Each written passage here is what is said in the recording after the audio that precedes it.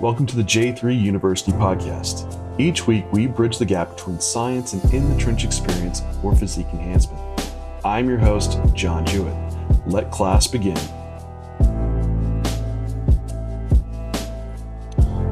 Hey, everybody. Welcome to the J3U podcast. I'm your host, John Jewett. With me, co-host Luke Miller. And today, we're going to touch on what are the high-risk models that you've run for PEDs. And this is going to be specific just for pros. So what have we seen that's been just outrageous that pros have done? And I see these off of my Instagram, just to people to DM me what they've been given. And this isn't necessarily cycles that they actually end up running, because some of them were pretty outrageous, but these are still like from reasonably well-known coaches that's been given out. And it's something that to see like just what's out there. And that's the point of this, is not to just, throw anyone under the bus or, but to just make awareness of what is out there and what are ways that we can mitigate risk and alter cycle design. And what does the real high risk model look like once you've reached to the higher end of your potential? And that doesn't mean you necessarily need to be a pro, because you're going to have a pro that is genetically phenomenal and probably has never even had to touch the highest level of PEDs, that someone that maybe doesn't have all the genetics put together that might. So you might have someone on the same PED model with far less development, while someone that has like far more development will have far less PEDs. So it's purely off of a needs basis. But this is to say, like, what does that look like, that cycle, once you're reaching there? And when is probably the real cutoff for when you should make the call of pursuing this out? Yeah. And I think it's a little bit of education too around, what are the limits of certain compounds within these high risk models too, right? Because we talk about places that we're willing to run compounds within, just like the generalities, especially within like the PED module of J3U. But like we need to understand that some of the higher risk models may have different limits, or they may not. And like, where are those limits and what does that look like? And are any of these acceptable in any nature? And if not, why?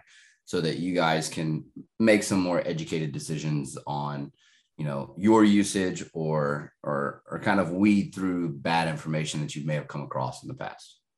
Yeah, I think it's with like one of our last episodes talking about deaths in bodybuilding and looking at that. And this kind of like feeds into that of, if this is like a lot of, I know this is given out as even people's like first, if you come to this coach, this is given out like to everyone. And if that's your plan for the next, 6 years of bodybuilding, it is highly likely damage will be done.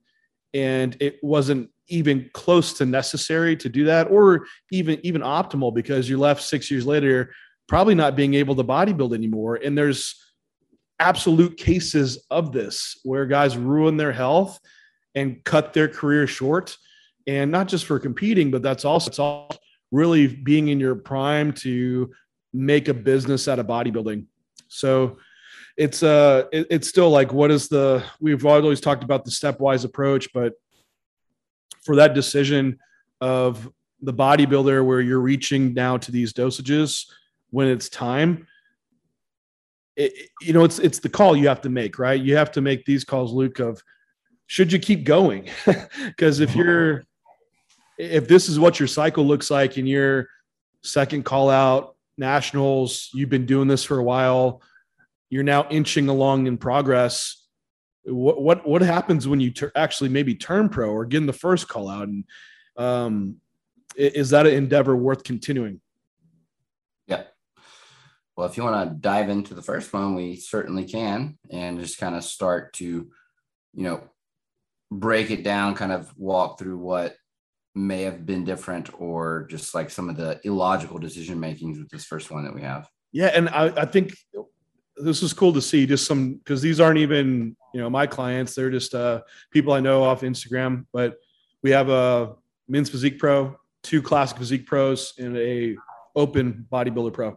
So across divisions, and what's going to be interesting to see is that There is no like, oh, the open guy is going to be taking more than the men's physique guy. It's like you'll probably be surprised in this. Where do you want to start, man? You want to start men's physique? Men's Let's physique. start men's physique and work our way up. Cool. So,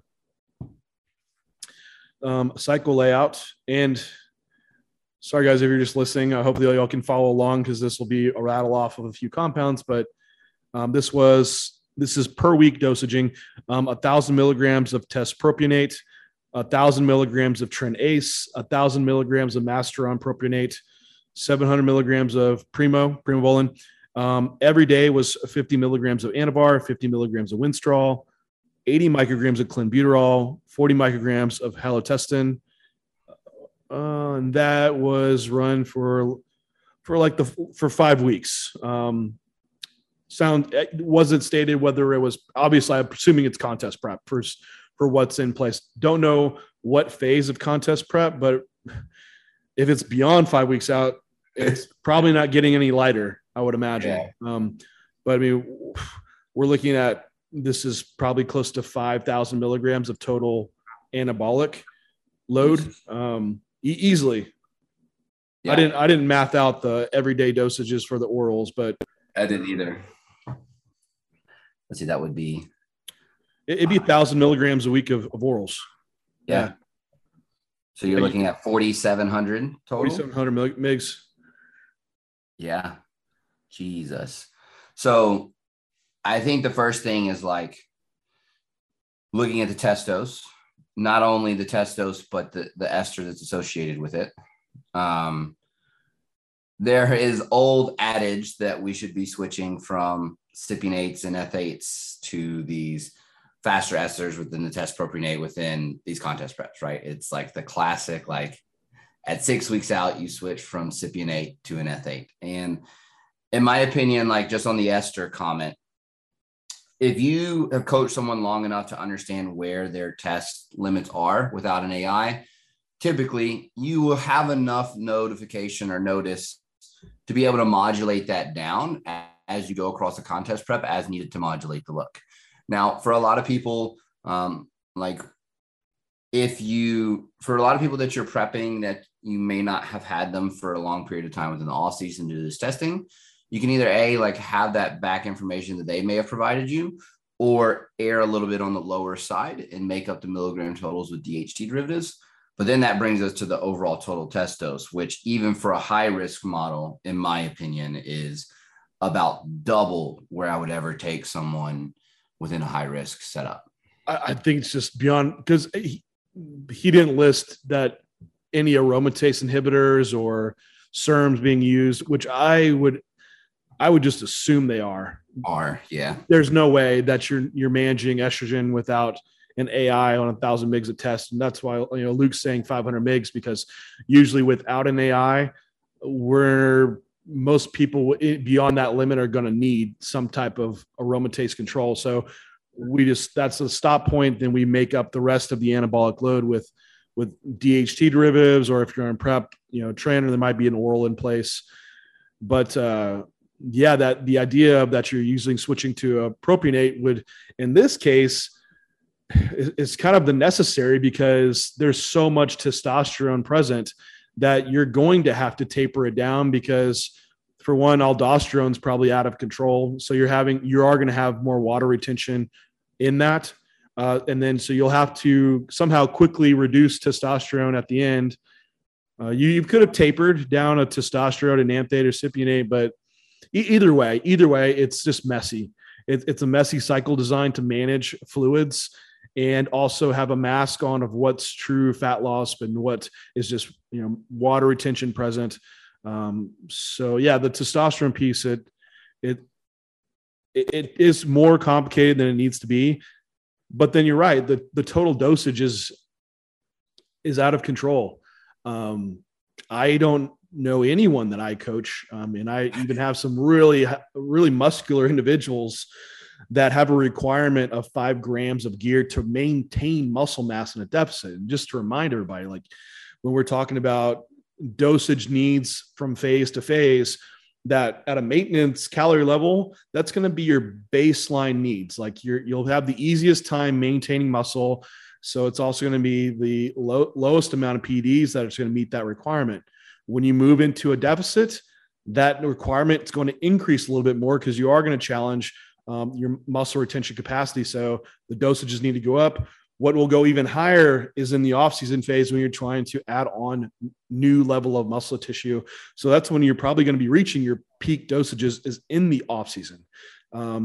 People might argue that in prep. I could see at the tail end of prep reaching maybe close to your peak off-season dosages, but for the most part, start of prep, it's going to be just slightly elevated above what that maintenance level would be. So for someone to need 5 grams to maintain tissue, and we're saying this was, a men's physique competitor, and we don't know like if this individual that was like his peak like mass, like he could not get any bigger and that was what it was taking. But I don't have anyone that would require that load. I don't even have anyone in the off season that would require that load. Like, and that's the thing, right? Is like a lot of the problem here is the overall total deployment, which would kind of bring us to the Tren Ace, right? Like even in a high risk contest prep model, I don't see anything above 200 absolutely necessary. And it's asking the question of why are we using the Trenbolone, right? Like obviously for some people, or for pretty much everyone, there is a performance benefit of having Tren in alongside the glucocorticoid receptor and along these lines. But even like mediating what we need to mediate with Tren at 200 milligrams is going to be more than enough and would probably be on the higher end of what I'd be willing to run with someone in order to create the effect that we need from the Tren. Because like you said, like the needs for tissue retention within a contest prep are not overly that high. They're there, and the end is probably where the highest dose will be hit as we accumulate up across the prep. But to be using 1,000 milligrams of Tren Ace just sounds horrendous from a side effect management standpoint.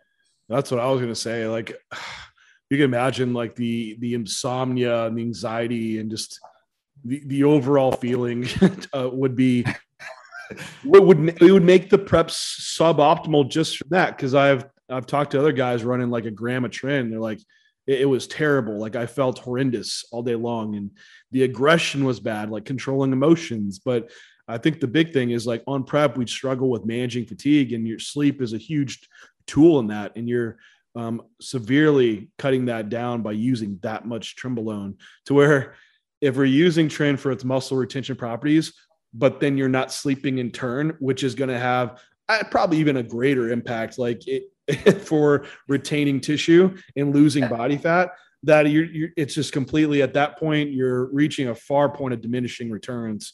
And, with Tren, of course it probably does have some impact on uncoupling proteins and increasing the effects of like your fat loss agents that you're using. But even within that degree, going beyond like a 200 milligram, I just don't even see the rationale for it. And then, we see 1,000 milligrams of Masteron, 700 milligrams of Primo in place, which it's kind of somewhat redundant compounds.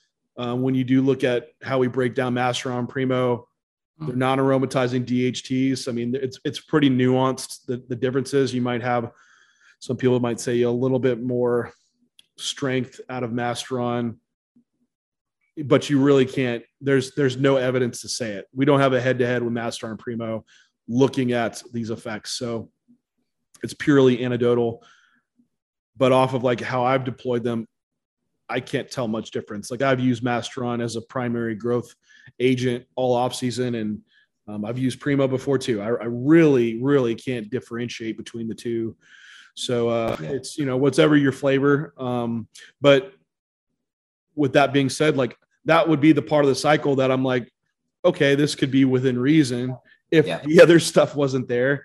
Like if we have testosterone up to like, say the 500 milligram mark, Trenbolone is pulled back to this 200 mg mark.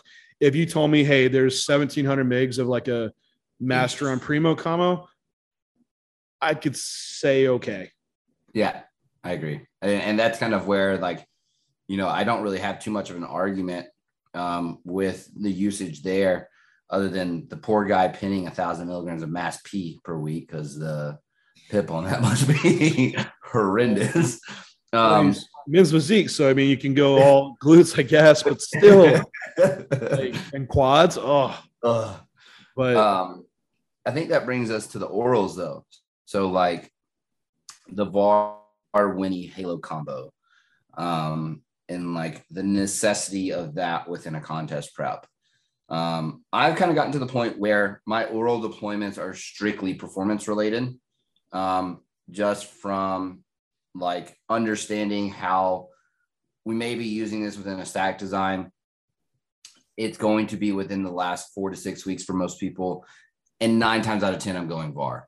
And the reason being is because, like, we obviously have the burn patient data with Anavar about like the regeneration of tissue within burn patients. We know anecdotally that it's going to help with performance in a pre-session setting. And to me, it fits the bill the most of any of the oral compounds that we have available for choice at the end of a contest prep. And then we're just kind of adding redundancy, in my opinion, with the Winnie and the Halo. I agree, because I've rotated through these like on an individual basis, like because I've done the cycle, like for my pro debut coming out of USA's, I had like every oral in place, VAR, Winstrol, Halo, Provirone, and I don't know what was doing what at that point. Because eventually it's just everything's there, and you're like, well, this is what you use when you're on prep, and this is the look. And so it's like, well, you don't want to remove something because that's what was there. But once you just like say, screw it, I just have to see what this really can do with it less, then you realize that it is completely redundant. And you're also, you've reached the limit of what you're requiring to retain tissue. And you can only use so much to get hard. That's why I hate the hardeners, because we throw in all the hardeners like, oh, you just use Halo like 3 weeks out, and you need to just use Winstrol at X weeks out to get hard. It's like, how much of the hardener do you really need? And it just doesn't bring about anymore, because it really comes down to you just having to lose body fat. And there's not a magic of like, what is it, thin your skin? Like, no, that's bullshit. Like, it doesn't do that. And then they're not great fat loss agents either. They're reasonable, but if anything, we're offsetting androgen to estrogen ratio maybe a little bit. But beyond that, it's managing like aldosterone and just getting peeled. It's losing body fat. So you're just, if anything, you're creating a more toxic environment. And that the guy, when you just go on stage and you just have that inflamed, and you're going to probably drive more water retention from using so much compound.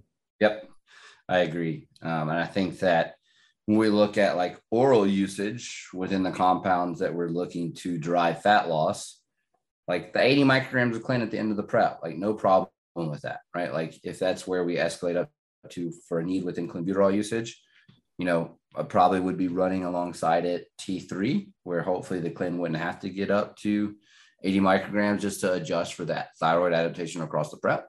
But like you said, it's like, what are we actually gaining with Anavar, Winnie, Halo? And to me, not really a whole lot.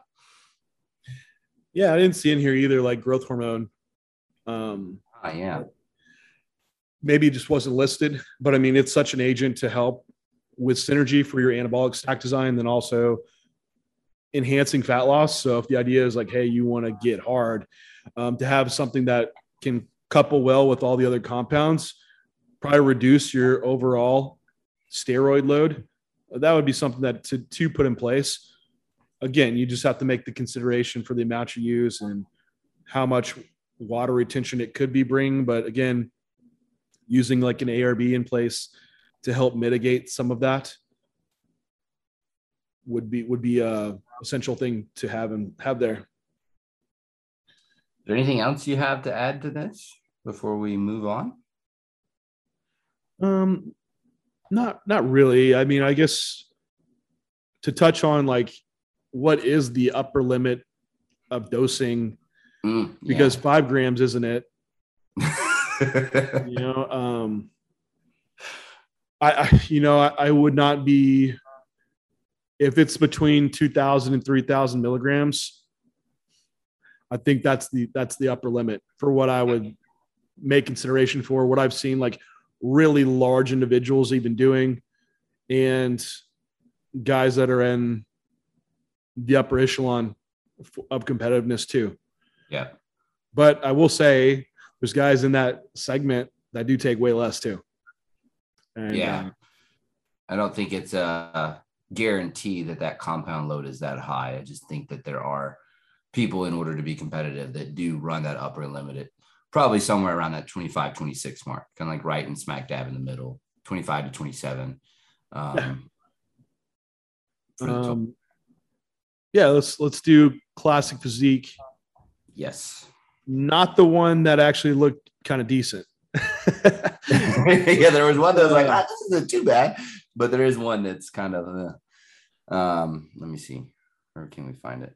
Yeah, so this was test prop 100 mgs every other day.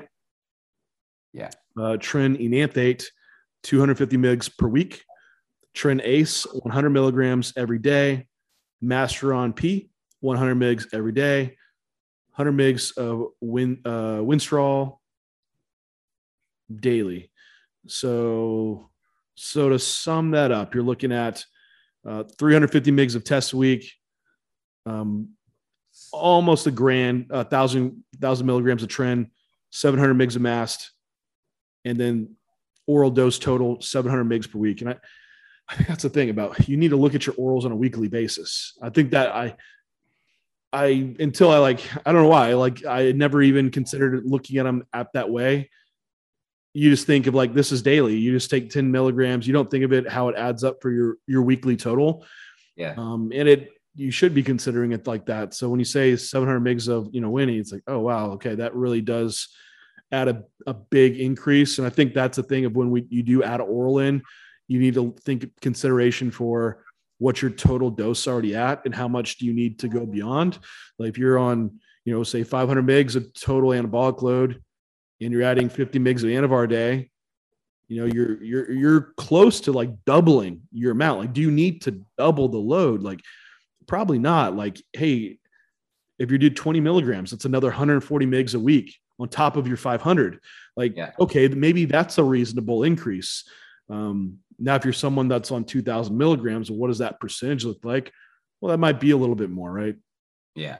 But I think it's just these dosages are just thrown out. Like, you just take 50 mgs of Winstrol or 50 mgs of Anavar. Like, that's the standard starting point, and it shouldn't be the standard starting point for everyone. Yep, I agree. The question that's going to get begged by the audience is like, what is the range then? Like, where is the start point, and then where is the high point, right? Like, where do you see deployment at being beneficial?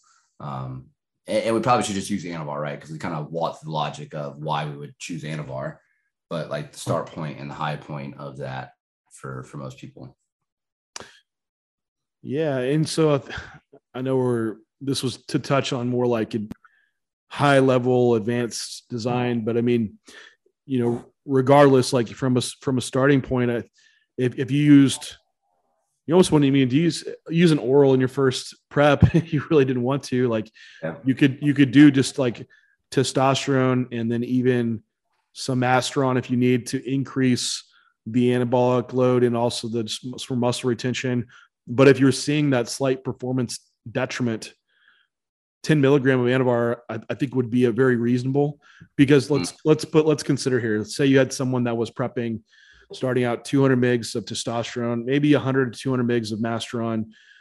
Say that's 300, 400 mgs. Not without reason. I know I'm not full of shit. My first show was 400 mgs of test, and I used some Winstrol at the end.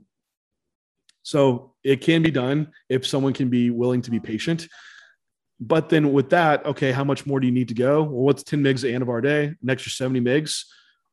For someone that's brand new to this, like, they're going to get a benefit out of it, and that might be all that they need before you need to advance. But that's a reasonable percentage increase, right? Um,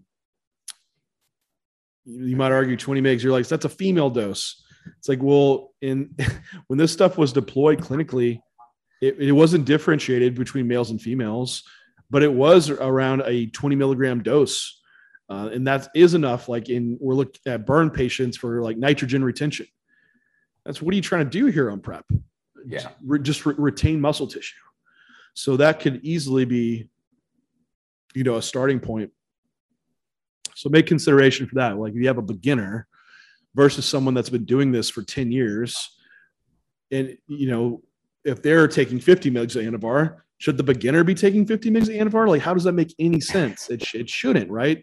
Because when I say 10 milligrams, it makes me pause because it's like, well, that sounds really low, but for when you look at someone across years of training and doing this, it is more logical that way. Yeah, I agree. 100% agree. And I think what you'll find is even in the high risk model, if the model is designed fairly well, you probably don't ever even need to go above 30 for a lot of people on the Anavar in the high risk model for the larger individuals. Like, yes, it's a really low percentage of the total stack design within a high risk model, but if it's deployed in a manner that's meant for performance maintenance or performance retention towards the end of prep, typically that 30 mgs is going to be enough to get the job done. No, I agree. I mean, you could argue going a little more, but again, like really beyond that, yeah, you're not going to see like the extra benefit. There's not some extra benefit that is pulling out, but within the cycle design, I mean, actually the test is pretty reasonable here. Yeah, I think the test is reasonable. I think again, it's just the ester conversation. Like, is it really necessary to use prop versus using an ethate or cypionate all the way through? The tren is where I have the major issue with this. Yeah, 1,000 milligrams of tren. It's just, and that everyone's always like 1,000 mgs of tren. It's like a joke, but people are put on this. Yeah. I have personally never gone that high. I did 600 mgs and it was just unsustainable, and I was starting to get in like my nipples were like lactating. It was like, oh Lord, like this estrogen prolactin mess. And it's like that. And that's when I like reduced tren. That went away. And it literally had no like detriment by the reduction as far as like, oh, now I'm not losing body fat as much, or now I'm really losing muscle mass. Like it wasn't at all. The dosage was cut in half. Some Masteron though was put in place there, but regardless, 1,000 milligrams of tren, it just doesn't even need to happen. And then you have 700 mgs of Masteron. So in this instance, I would shift that 800 milligrams of tren just all into Masteron. So you run your 1,500 mgs of Masteron, 200 mgs of tren, 350 mgs of test, and then I think the Winstrol is still like overdone. 100 mgs of Winstrol, just make the reduction. I'm sure, I almost would guarantee there's still like an AI present. We don't know, but likely there might have been. Yeah. But again, I like in that instance, I would still like make sure like to have growth hormone in place. Like some people like might not use clenbuterol, like if fat loss is moving well, but still clenbuterol has some muscle retention properties, but it's still a good fat loss agent as well, which, you can just leverage multiple pathways to get the effect to where you're not having used so much just androgen steroid alone. And what I would add too is like the two things here. One, there's no reasonable logic for using two different esters of tren here either, like using a tren-E and a tren-ase. I prefer staying with tren-ase from a control perspective, being able to titrate it up and down with a response a little bit faster. But let's just assume like an AI and a SERM was being used, because a lot of times you see with these stack designs, like dual usage AI SERM. And if we're doing that, not only are we running into the issue of crashing estrogen and not gaining the benefits of that, but we're also looking into interfering with growth hormone IGF-1 axis if there is growth hormone deployed here as well. So just because that's a commonality across a lot of these stack designs that may not be here, it is worth touching on just as like an add-on piece too. Yeah, I mean, even for like in cattle, as like Trent's still using like cattle as a growth promoter, but they give estradiol with it because it doesn't have nearly the growth promoting effect unless it has estrogen. So not that we are cattle, but you know, it proves the point. Oh man. Yeah. And then another thing is like Trini, have come across that being counterfeit as well. Yeah. Testy. Yeah. It's testy, and they like kind of overcook it. It kind of gets this like red tinge to it. So that's usually why Trinase, I do like more of the moderate esters for, stable, but again, you also have to consider getting real compounds. So I would agree 100%. I think that pretty much covers every aspect of this one. Yeah, I think so. Do you want to jump to open? Yeah, let's do that. This one's a good one. This one's a really good one. All right. So all daily dosing here. So 500 milligrams of Test-E per day, 216 milligrams of Parabolin per day, 100 milligrams of D-ball, 100 milligrams of Anadrol, 12 IUs of growth hormone. There was either Arimidex or Letrozole used, couldn't remember. And that was 16 weeks out. When I was first looking at this, I was like, this has to be off season, right? Like 100 mgs of D-ball. It's such a bad. It's just ridiculous. Horrendous. 3.5 grams of test a week. Like that's already like beyond the load that we would even use total at a peak dose of all compounds. Then you have 1,400, a little over 1,400, 1,500 Parabolin. Yeah. And then, and then we add up the orals for weekly, 700 mgs of D-balls. Yeah, 1,400 mgs of just total oral dosing. Yeah, 3 grams. Yeah, well, that's 6 grams, right? Or is that a little more than 6 grams? Something like that. Yeah, that takes the cake. I think this is the winner. It does. And this was an open pro, and to say like this wasn't done. It was, which I will say, like, this coach has still coached some like top 10 Olympians. So it could have been done by someone, but this was given to, but this person, they saw this and like, this is just insane. Like, no way. And I can't even make sense of it. And I think with this one, with people that I know that might have actually done it, it's also people that usually don't come in shape. Yep. Makes sense. Holding like a ton of water. So sorry guys, we can't, like, I don't want to divulge like what, but we're sitting on the edge of it right now. Yeah, I know. Like, say it, just say it. I can't. I won't. I'll keep all this private. But anyway, yeah, it's just, and so for where this individual was for that many years ago, like he's advanced a lot since then, and has probably had one of the most productive growth seasons. And I would even say, like, with like 25% of this, and so that goes to say that this is like copy paste protocol of what this coach was doing back in the day, of just like, just off 16 weeks out, we just throw like 7 grams at you week 1. That's just, I just can't even fathom it. Like, what's the idea here? Try to grow into the show or something. But how many shows are you going to be able to do that to? Barely made it to the first one. Yeah. All right. So Jesus Christ. We kind of gone over the issues with tests quite a few times. Like, obviously way too high. Bring that, even in the high risk model, bringing that down to an area where AI SERM is not needed. Probably worth touching on the letrozole in case that was the one that was used. We touched on kind of like AIs with ADEX/Nolvadex, but thoughts, comments on letrozole usage, period. Oh yeah. I mean, it's excessive. I mean, for one, we're using models where we don't need to use AIs. Yeah.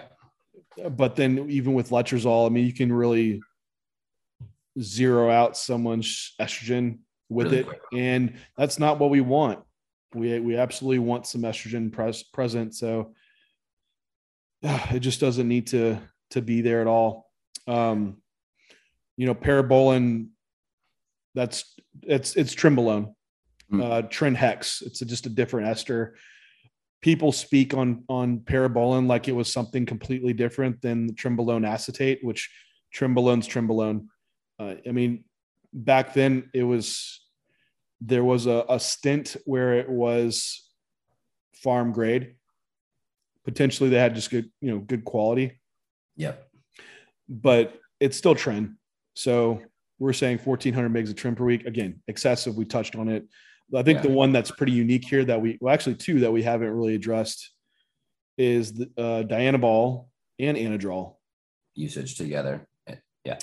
Which, I mean, talk about liver killer, but Dianabol, I just see it having zero place in bodybuilding. I agree. I was going to say off season or contest prep, like it doesn't matter. Like not having a place within the stack design to influence it in a net positive. Yeah, you're looking at a testosterone derivative that still aromatizes, but to a very strong form of estrogen that causes a ton of water retention. So off the start of a prep, you're going to have someone that's going to bring about a lot of water. I mean, you're like, oh, well, you're using an AI, and even with Dianabol, like it's still going to be impactful. What the other drugs you're using with aldosterone rise, you'll still be a balloon. So, with that being said, like right off the bat, that much Dianabol, it's fairly heavily liver toxic, combined with the Anadrol, which Anadrol has likely an impact on the estrogen receptor itself. As we know, it doesn't bind really strongly to the androgen receptor.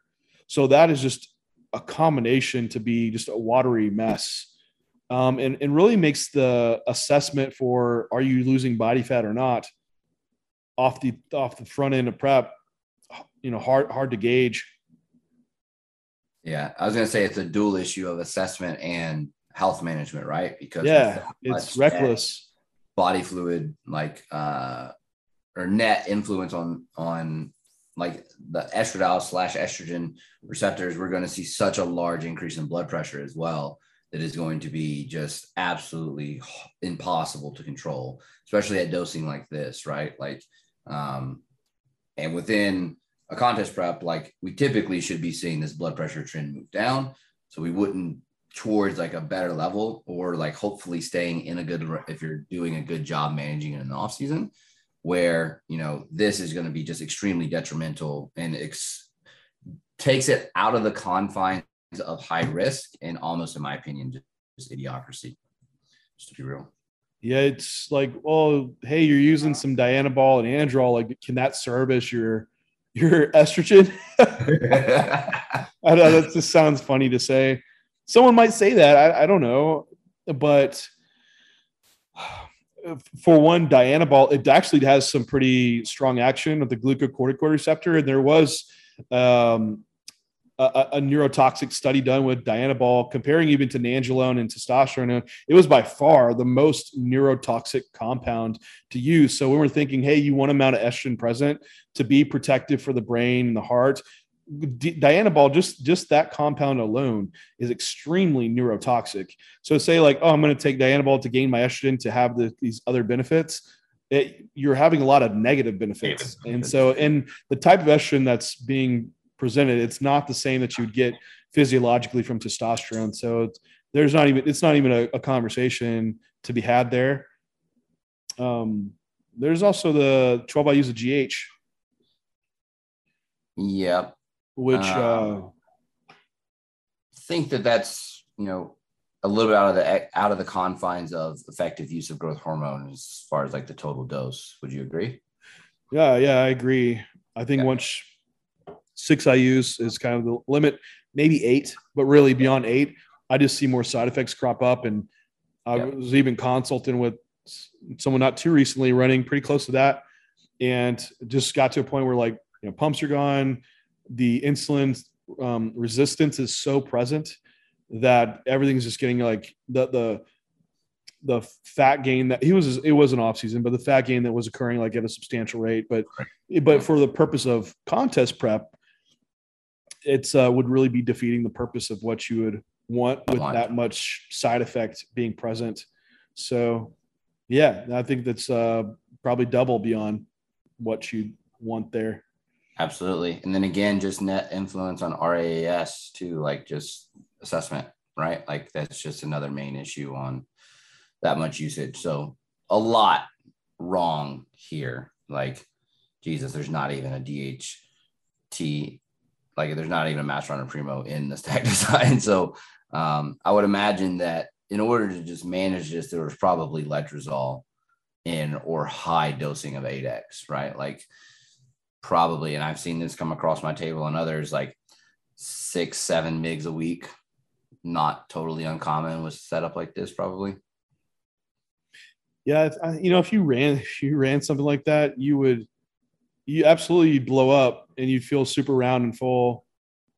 And I think that effect would get masked of like, man, that was my best cycle. I was the biggest I've ever been, the strongest I've ever been. And don't get me wrong, you probably would be a bull in the gym, but it's just completely unsustainable because it's going to drop off. Like all that's going to drop off. You cannot hold that.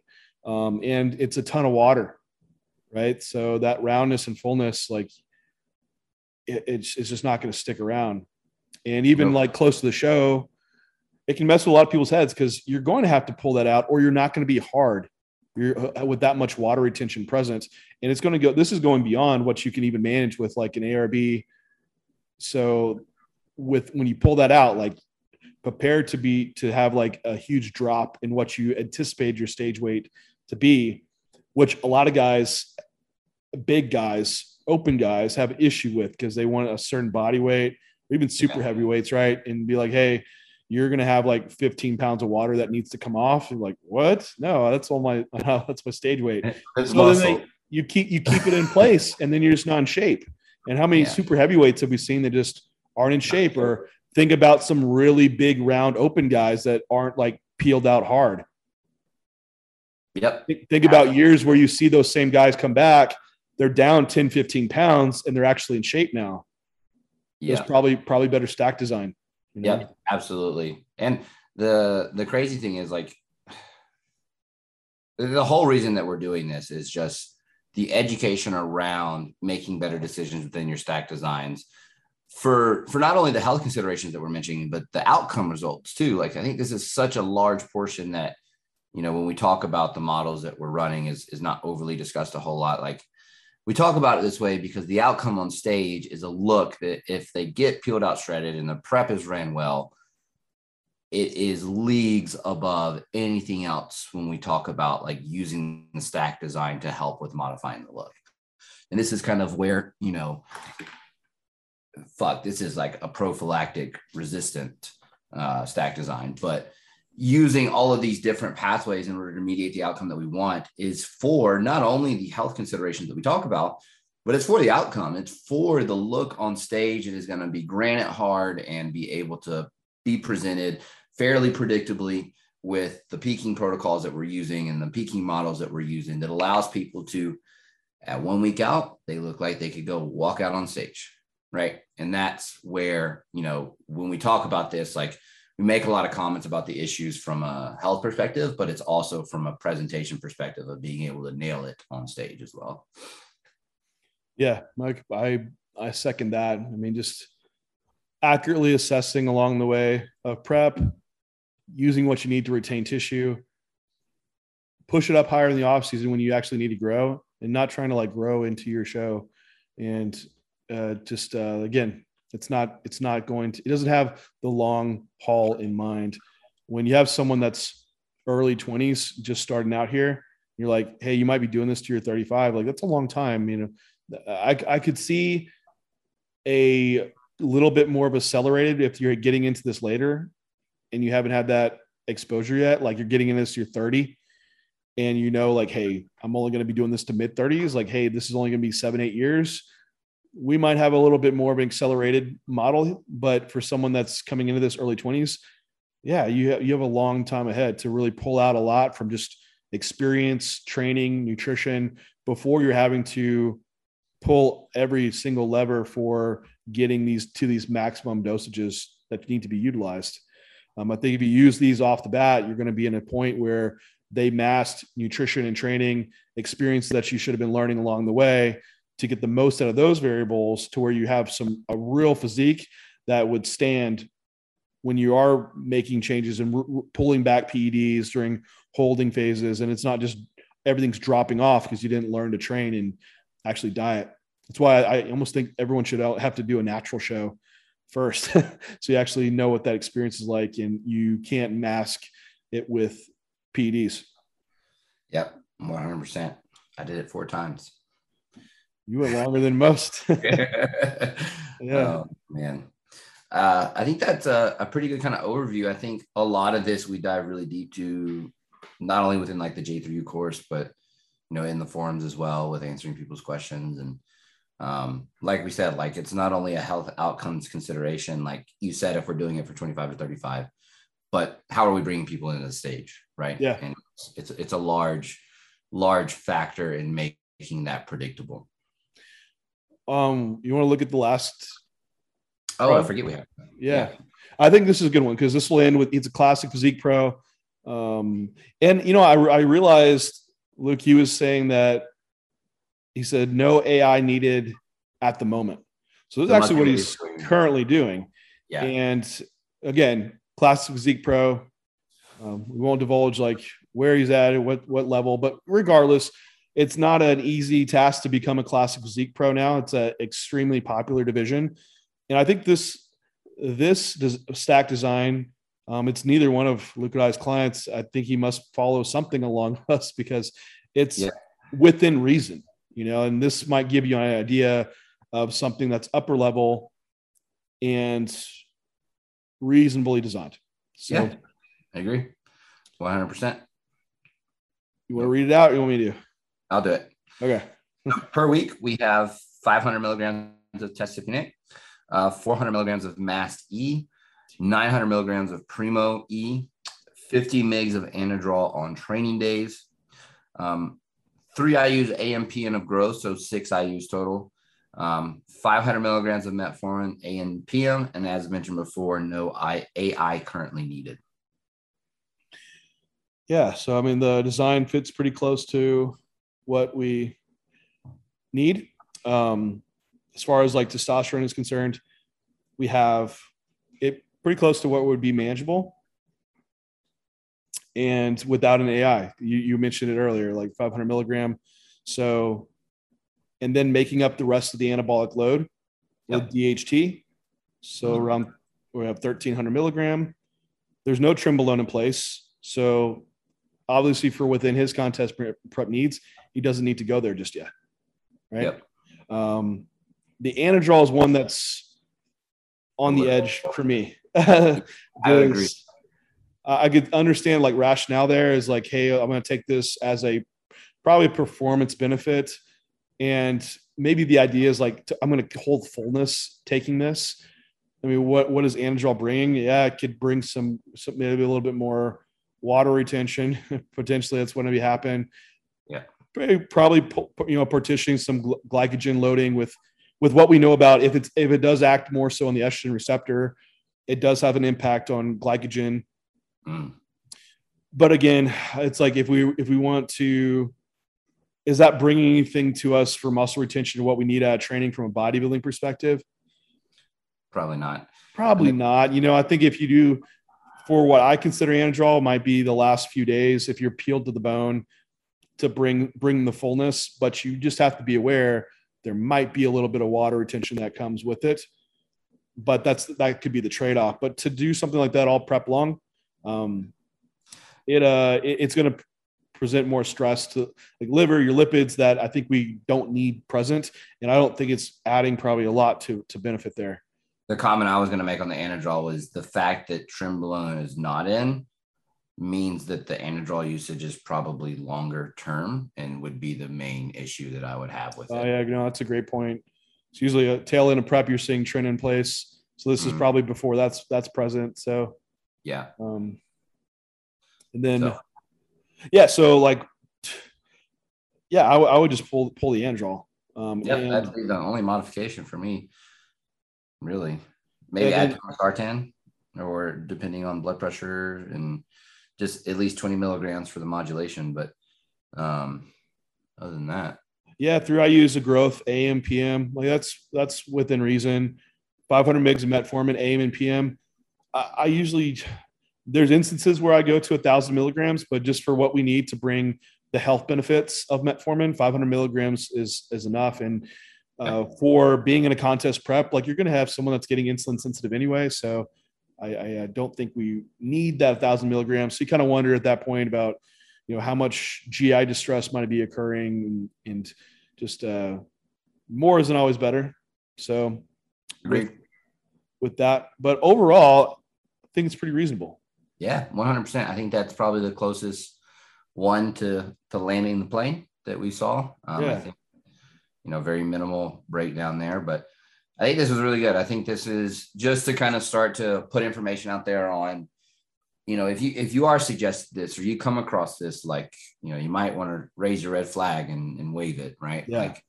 Like, there's a better way to do it, not only from a health perspective, but from an outcome perspective too. That is the whole reason why we're here talking about this. So, yeah. And, don't take this as thinking of like, okay, John and Luke gave us like the upper limit, 2 to 3 grams. All right. I'm good to go for 2 to 3 grams. It's like, this is when you're getting close to that ceiling point. And so this is probably like 5 years in. Yeah. Within, at minimum, you have a few natural years, you have some levels like where you're just getting into testosterone and some DHT baselines, and then you're escalating up. And that's probably at that 5-year mark. You're probably touching into these dosages if you need that. And that should be like, once you're reaching probably closer to a high level potential. And then from that point on, you can still keep using dosages around this, but it's going to be creeping progress. And you have a timeline that's going to be shortening for how long you can do it for. So if you get to that 5-year part and you're still like second call out nationals, that would be my decision to really think on what you're doing here. Because if you love it, so be it, but you're running real high risk towards health detriments that are not going to be, if they occur, just they're accumulating, they're occurring. You have to really weigh out those risks and make that call. Now, if you're someone that, hey, this has led you to be a pro, you're top 5 winning close to pro shows, you might be being able to go to the Olympia. I could make the understandable point of that you're going to be accepting that risk and doing this for a longer duration potentially because of what it is. But for a lot of guys, they're using this and more and not at that level. And that's when I would say you should probably be making the choice to pursue other things, put your time on other things that are going to be more productive in your life. And this is such a huge time commitment. And to put that much into bodybuilding and have that much health detriment and have it take you away from something that could be building your life in other ways, it's unfortunate, So I agree. 100% on board with those statements. So I think that's it. Yeah, that was a really good episode. I really think that kind of lays out, call it myth busting, call it whatever you want, but at least some sort of logical, like, hey, like this is wrong, or this is not good, or this is why we wouldn't do this, to at least start to push people in the direction of like, hey, surprisingly, we did not see EQ on any of these. That is true. But stay away, like obviously like not clinically approved, a couple other things. So from a health considerations that we wouldn't see just because of the detriment it brings, and the benefit that it brings to the table, we can modulate via other ways. So just would say no in general, and just say no. Wrap it up in a bow. Kind of like when you're in school and they do like the little red ribbons for like, just say no to drugs. Oh man. I think that wraps it up. Yeah. Yeah. Everybody, if you're watching on YouTube, if you have comments, questions, leave them below and Luke and I can address those for you. If you want to learn deeper on PEDs, I've updated a lot of the PED module to have a great flow to it and go over periodization of PEDs to this higher levels. So cover that really in depth. But anyway, everybody, appreciate you tuning in, and we will talk to you next time.